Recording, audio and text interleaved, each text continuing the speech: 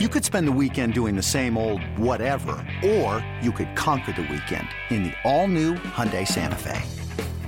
Visit HyundaiUSA.com for more details. Hyundai, there's joy in every journey.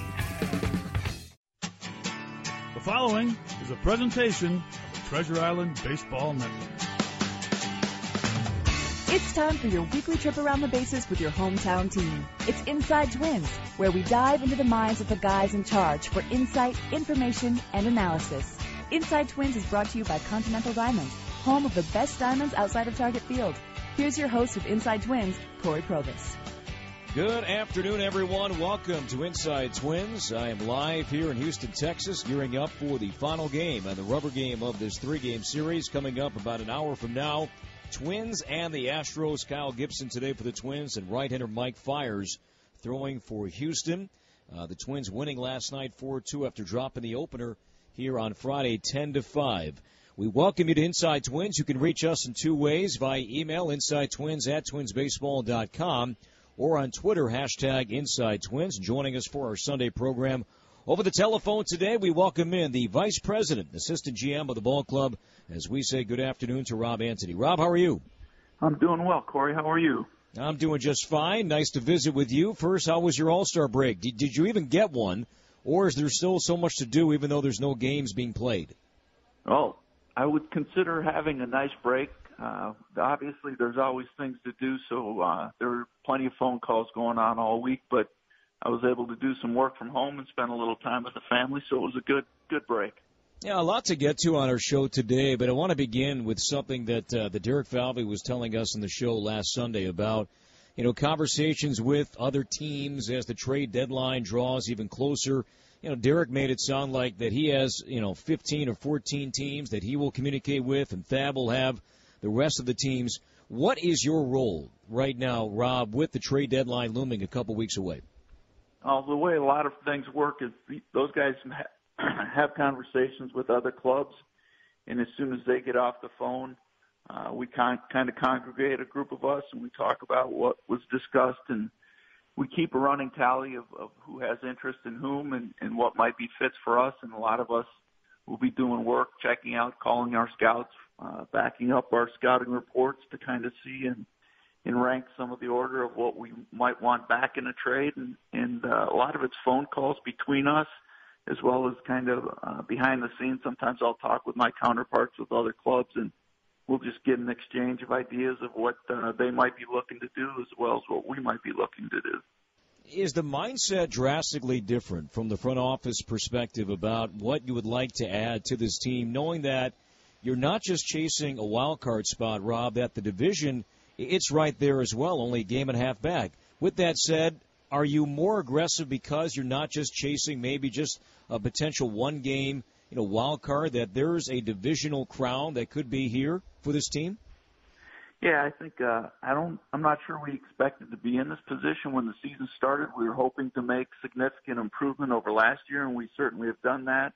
It's a little bit like 2015 in that no one's running away from with the division, so we're right there, and as you said, we're in there for the mix for the Central Division as well as the wild card. So as we approach a deadline, we're going to be looking at possibly adding to see what we can do to help this club continue to stay in the mix. But you also always have an eye on 18 and 19 and beyond, and what we're trying to do is build sustainability and have a winning team year in and year out. So if something comes up that makes sense that we think we can help build around the nucleus of what we have, that we have to look at that as well.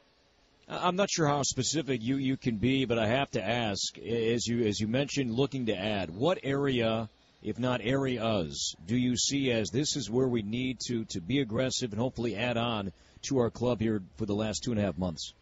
Well, I think every club's looking for pitching. We get calls about our pitching.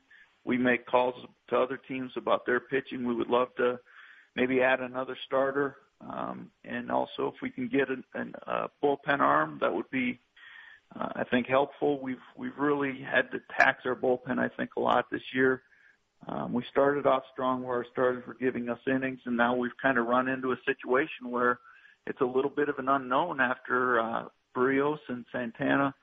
Obviously, Jose's had a few rough starts here of late, but We're hoping he bounces back. And Santana, you kind of saw last night the difference between a rookie with a lot of talent and a veteran with a lot of talent. And last night, Santana was able to manage his way through innings, get out of trouble by making pitches. He didn't lose any composure. Just a veteran-type guy who, when he runs into situations against a very deep lineup, is able to get out of it.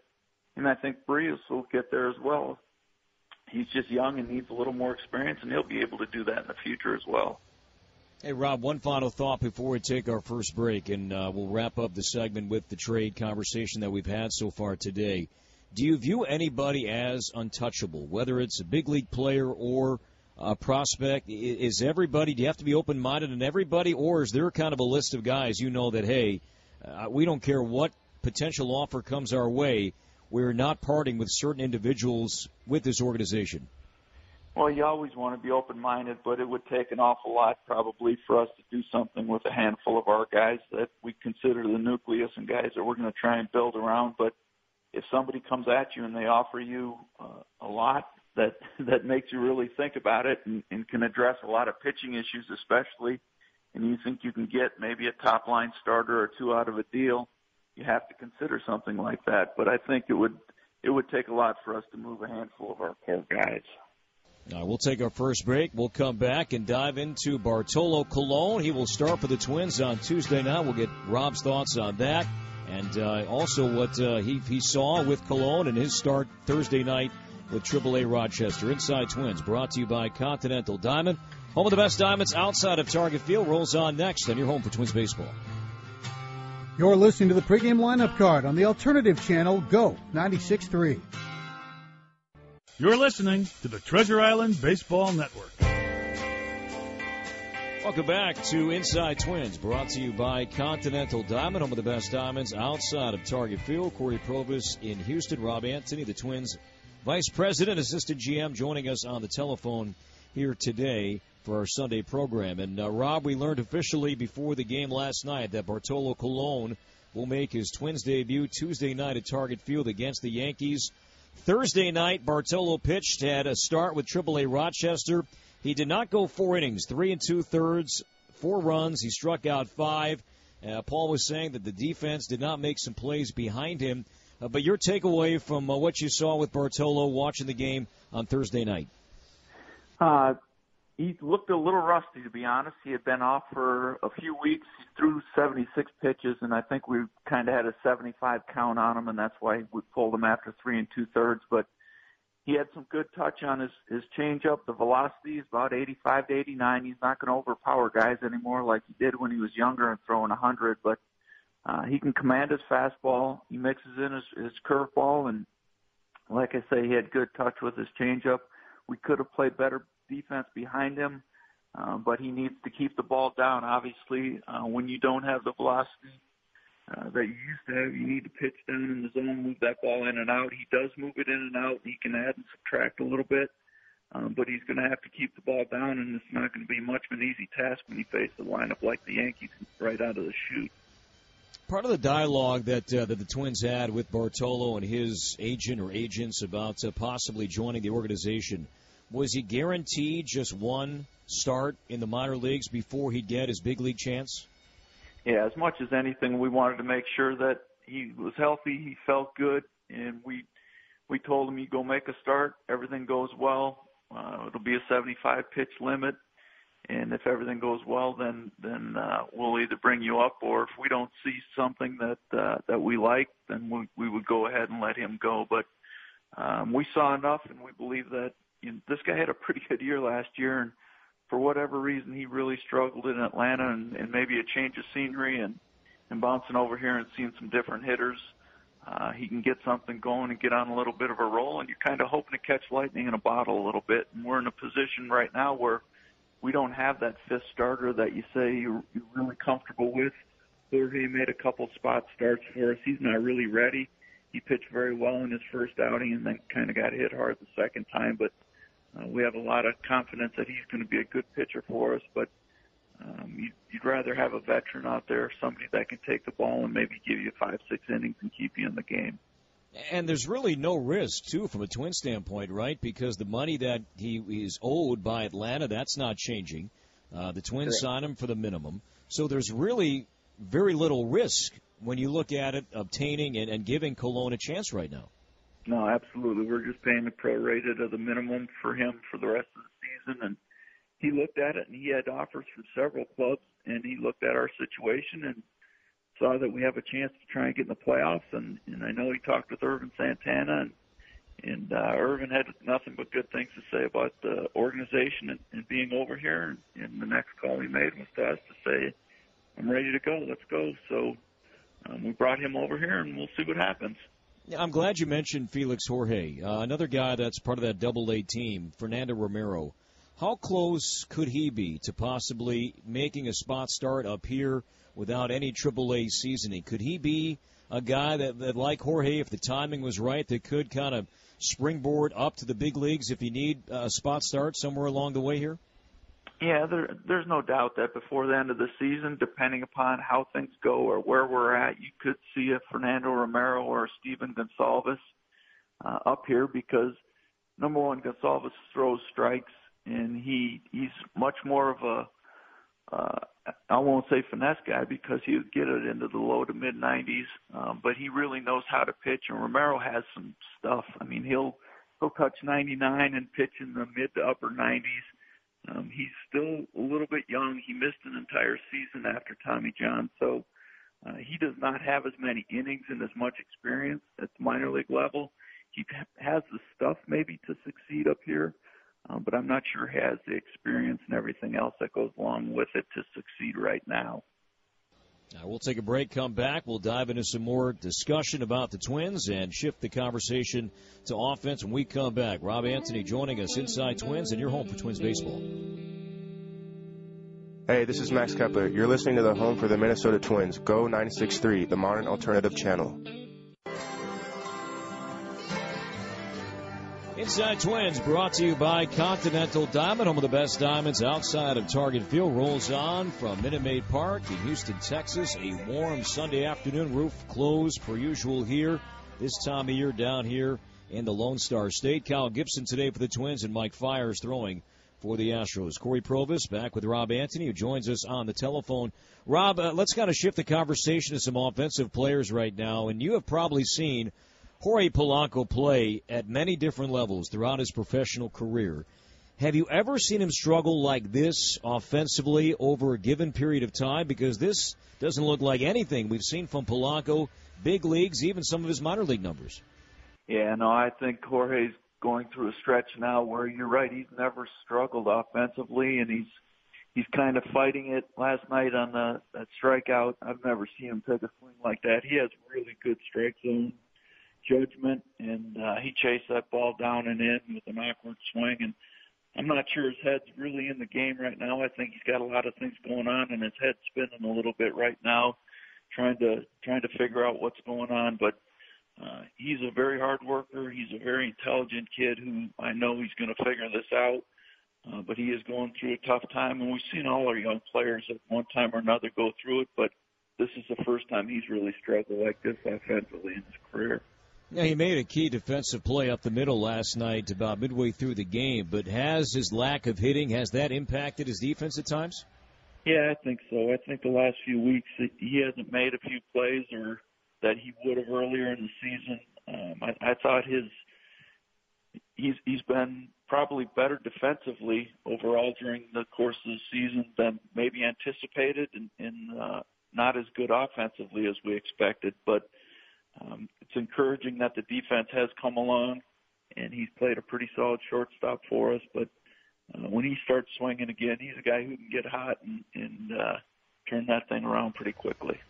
Now, Byron Buxton's injury just seemed to come at a horrible time. Buxton was having a good month, Rob, and we saw an aggressive approach as he kind of continues to tinker with his mechanics. And you lose a guy with some confidence right now, not to mention maybe the best center field play in the American League this season. So that's a bad break for Buxton with a groin injury. Do you think this will linger beyond 10 days? I'm not sure, but we need to make sure that we don't we don't rush him back too soon where it does linger or he re-aggravates it and he's out for an extended period of time. You're right. He was really, really going well, and you could see his confidence growing every day. He has a tremendous relationship with James Rossum and Rudy Hernandez, our hitting coaches. And they've done a great job with him because they've just broken down little by little, not throwing too much at him and just making minor adjustments week by week and making it a process and letting him understand that, this doesn't change overnight. And he's really bought in and made those minor adjustments. And now he's starting to see the benefits and the rewards of that. And it's just a shame that he came up with this injury now because he was really starting to swing the bat well. What about some other injury updates? Guys rehabbing right now, Justin Haley and Craig Breslow. Any plan for Hector Santiago to throw in a game here in the near future? Not in the near future. There's no plan in place just yet. We're hopefully in the next few weeks that he will be pitching in a game. He will probably have to go out on a rehab assignment, I would guess. Haley pitched and went 5 innings, only gave up 3 hits and no runs, no walks. I believe night before last, and he's throwing the ball well. He's getting closer and closer, so I would expect that he could be available to us maybe in the next week or so. And what about Breslow? Breslow's pitched twice in Rochester, and I would say he's getting pretty close too. He has not had any setbacks and is feeling pretty good. So he may need another outing or two, but I think he's available to us probably pretty soon. So this could be another busy week when you look at transactions. Haley and Breslow, those guys seem to be close. Is this the kind of week where you expect some activity just looking at the 25-man roster, guys coming off the disabled list and guys will have to be sent out? Yeah, unfortunately, we've had a lot of activity every week, Corey. It seems like we're moving guys up and down all the time, and some of that is the change to the 10-day disabled list because if a guy's going to be out 3, 4, 5 days, you're just as soon put him on the DL, give him those extra days, whereas if he was going to be out for 15 days, that's a little different deal than the way it used to be. So, yeah, I'm sure when guys start getting healthy and we're ready to activate them and bring them back, there's going to be some more shifting around. Hopefully, you don't mind those moves as much as when guys are ineffective and you've got to constantly juggle guys around and try and plug some guys in to see who can get the job done. All right, we'll take a final break, come back, and wrap up Inside Twins, brought to you by Continental Diamond, home of the best diamonds outside of Target Field. Next on your home for Twins baseball. You're listening to the pregame lineup card on the alternative channel, Go 96.3.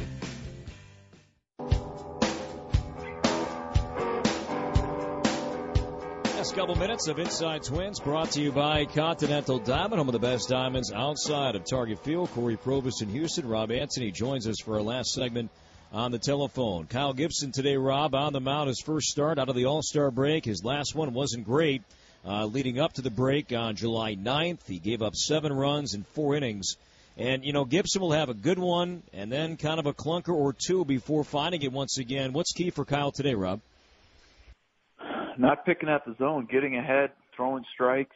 I think Kyle just needs to attack more. And when he does that, he seems to do just fine. But you're right, he's been extremely inconsistent, and I think he'd be the first to admit that. Hopefully he can be aggressive in the zone. He's facing a tough lineup, but he can't pick and try and be too fine or he's just going to get himself in trouble behind in the count, and you can't do that against a team like the Astros.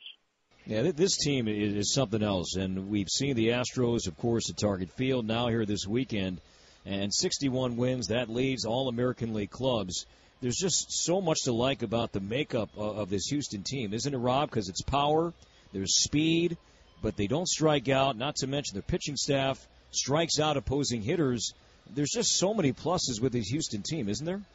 Yeah, no question. They have to be a team that that could win the World Series. There's no doubt they're a championship caliber type team. There's no easy outs in that lineup. You don't get a break from 1 through 9, and they throw some good arms at you out of the pen as well as in the rotation. So they're definitely going to be a team to be reckoned with before this thing's over. Hey, Rob, thanks for the time as always, and we'll see you at the ballpark this week. Sounds good, Corey. Thanks for having me.